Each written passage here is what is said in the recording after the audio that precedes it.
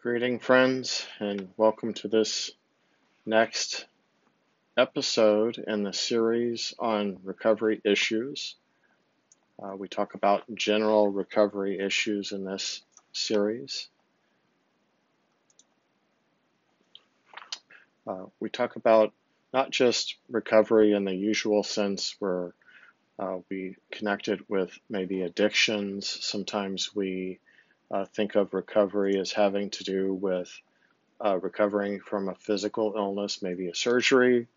But we also talk about recovery in all senses of the word, from our human weaknesses, our faults, our sins, if you will, from the problems that happen in our lives around us. Maybe we're not even responsible for them, but they're just happening to us.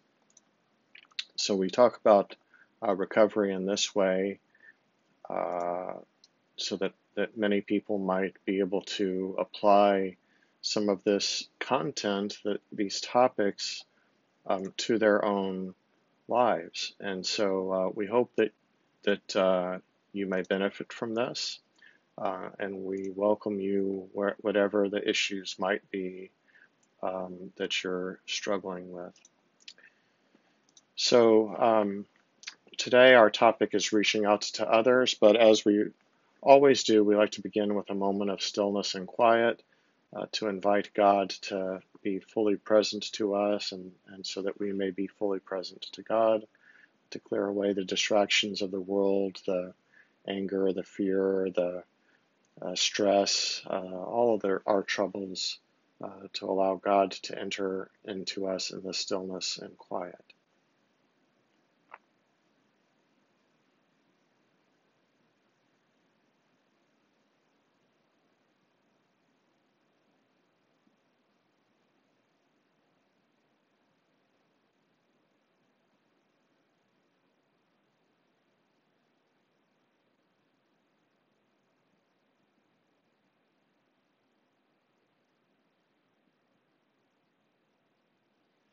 So let us begin with a prayer in the name of the Father, and the Son, and the Holy Spirit. Amen.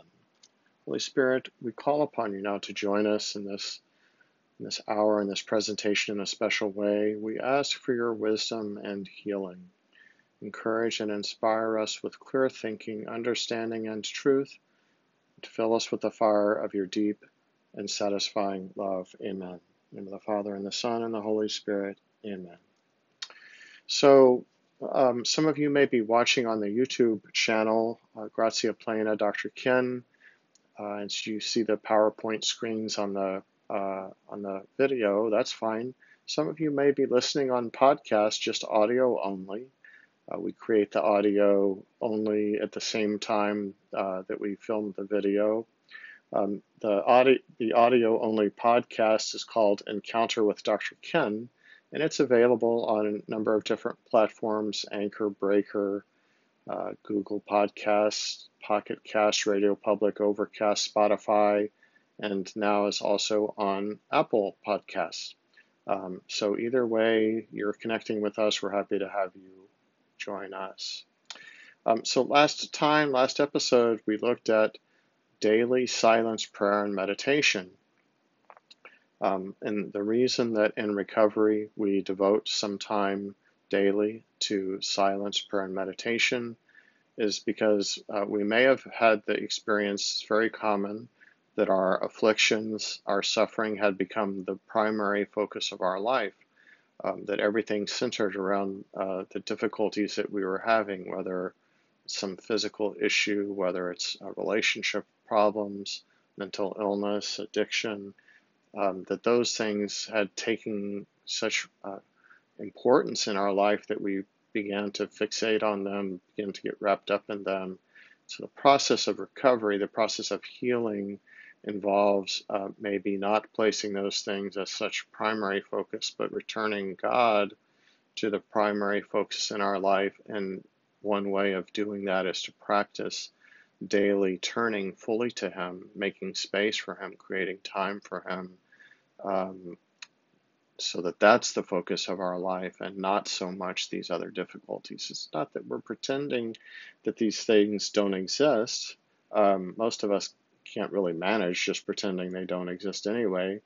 But that we're changing our focus. We're changing our focus to a power that's greater than us, a power that's greater than our fears, a power that's greater than our anger, a power that's greater than our broken relationships. And so that's where we place our attention through this daily practice. And so as part of the recovery process, it's very common for us to have a spiritual awakening in recovery and become transformed in a deep way, not just to overcome the sickness, but really to have a change of heart through the recovery process. That's the point. That's the way that our addictions, our afflictions may be useful in our life, not just plain suffering for no purpose, for no reason, but to bring about our conversion of heart and mind and spirit. To have the correct attachment, which is to God, we orient ourselves to God and develop our relationship with Jesus, just as we would with any other relationship, by creating time, space, and attention and listening to Him in relationship. We can't have a relationship with a girlfriend, a boyfriend, a spouse, unless we make time and space and listen. We mentioned a couple of books on silence and being present last time for your additional study if you're interested. And then last time we made some suggestions about how to get started in this daily encounter with God. Excuse me. So today the topic is reaching out to others. And what we're talking about here is reaching out to others to be of service to them, to be of help to them, to bring healing to them perhaps. And what we're doing is we're sharing our experience, strength, and hope with another person who is still suffering. So we've made progress in our recovery. Perhaps we have had this spiritual awakening, as I was referring to, and so we are naturally become willing and interested in letting people know what happened to us. Hey, this is what I used to be like. This is what happened to me, and this is what I'm like now. It's kind of giving our testimony, if you will, and it may be just one-on-one with someone that we encounter. It may be someone that we know in our life well, that we're trying to help because they're in a difficult spot. And so this language from the 12-step program is the like the primary focus of that program is people sharing their experience, strength, and hope, giving their testimony. That's a big part of the 12-step approach, so that people continue to be helped through this process of mentorship or sponsorship over the years. It's been going on almost 100 years now in 12-step programs. In order to be able to connect and help with someone, we probably need to prepare ourselves first. We need to go through the recovery first ourselves to experience enough healing so that we're really ready to do that. If my clothes are on fire and I'm running around, I'm not going to probably be able to be of very much help to somebody else. But once I take care of those things, put the fires out, so to speak, then I may be able, in a place to really be able to connect with someone and help them. The Big Book of Alcoholics Anonymous devotes a whole chapter to this topic of working with others, being of help to others. And so that kind of suggests to you how important this part of recovery is, at least in the minds of the people in the 12-step community. I think it's quite true. I find it in my work as a psychologist as well. Our own recovery benefits from reaching out to others who will then benefit from our help. So if I reach out to somebody else and I'm sharing these things with them and encouraging them, I also benefit, also strengthens my recovery. The things that I've learned allows me to be able to continue along in my progress as well. There are several ways that we can effectively reach out to others. There's some important criteria or characteristics of this reaching out to others. One, it needs to be done out of humility, not bragging. Oh, I did this great thing. I was so successful in my recovery. That's pride speaking. Um, we make ourselves available to others out of humility, out of service to them. We also have a spirit of honesty about this, and so we're not afraid to tell the truth about what happened to us, what we used to be like. Um, we're not bragging, but we're just simply stating the facts. This is what I used to be like, and this is what's happened. We also share our stories. We share what good has happened to us with joy. I used to be so depressed, and now I'm able to manage in life again. We share with a spirit of joy and gratitude. We also share out of love and mercy. So as we're approaching someone who's still suffering, someone who's going through a difficult time, we're not judging them, we're not condemning them, we're not telling them to shape up, but in love and mercy, just like God did with us, like God does with us. Um, he shows love and mercy, wants to bring us healing. That's the same kind of spirit that we want to bring to other people that are suffering in their lives, to show mercy to them and compassion. Because we're taking a chance in approaching someone, or if somebody comes to us and asks for help, in order to respond to them, it takes some courage. If we open ourselves up to this process of being of assistance to others, we don't know what's going to happen. We don't know how they may respond. So we're kind of taking a risk. We're being vulnerable. That's a beautiful and wonderful thing. And so it takes courage. We have to put our fears aside. Some of us think, oh, there's no way I could help anybody else. I don't know enough. I'm not healed enough. I'm not far enough in my recovery. My recovery isn't perfect. All these kind of fears and doubts can get into the way of our being able to be of help to others. So we have to take courage. We have to be brave and say, hey, this is what happened to me. You don't have to do it like me, but maybe you can learn something from my suffering. And we recognize that actually it is God who's doing the healing, so we don't have to carry such a heavy burden and responsibility to say, oh, I'm going to change that person, I'm going to fix that person.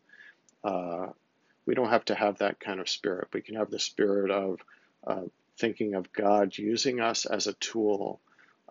So I'm just an implement for God to do the healing. That takes some of the responsibility off of me. I just simply be there, be available to that person, be willing to share and support that person. People sometimes are not ready to change. Everybody has their own timeline for recovery, so we need to respect that and respect their freedom. Maybe they're not ready yet. Maybe we plant the seeds by opening up and they come back to us later. All kinds of things can happen, and so we have to be patient with that person that's either reaching out to us or we're reaching out to, allow them to make their own decisions, allow them to have the healing in the way, in the manner, and the time that they choose, that God chooses for them.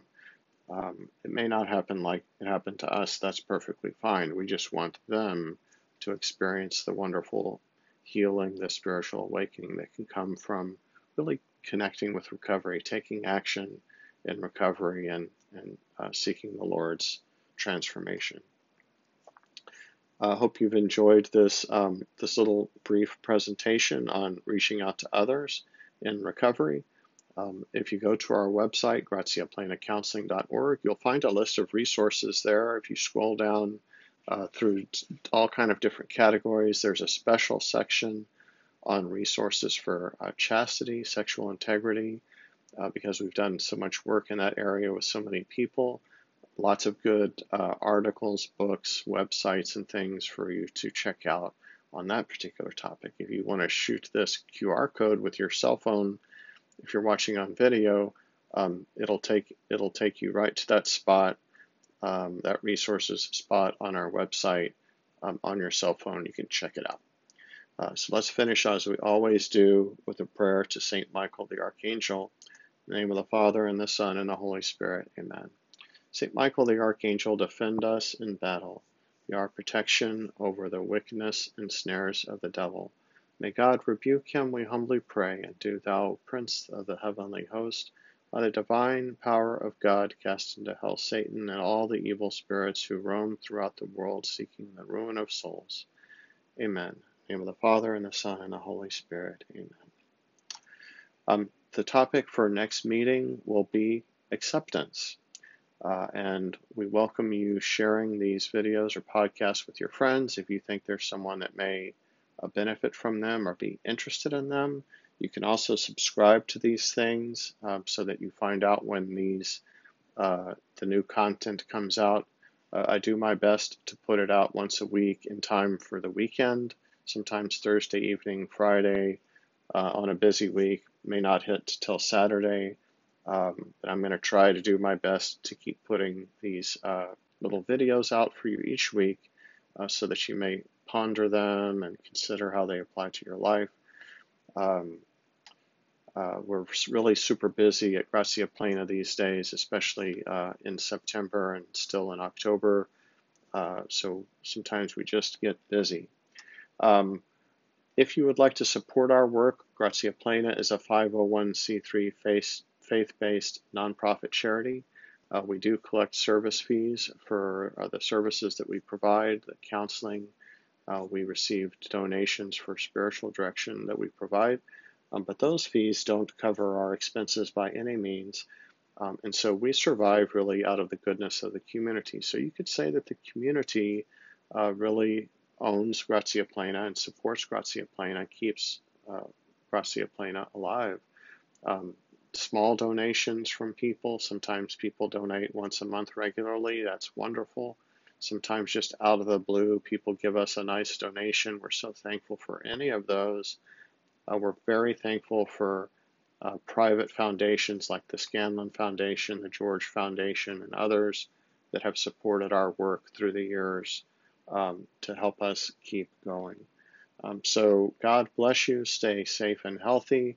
Hopefully we'll catch up with you next week.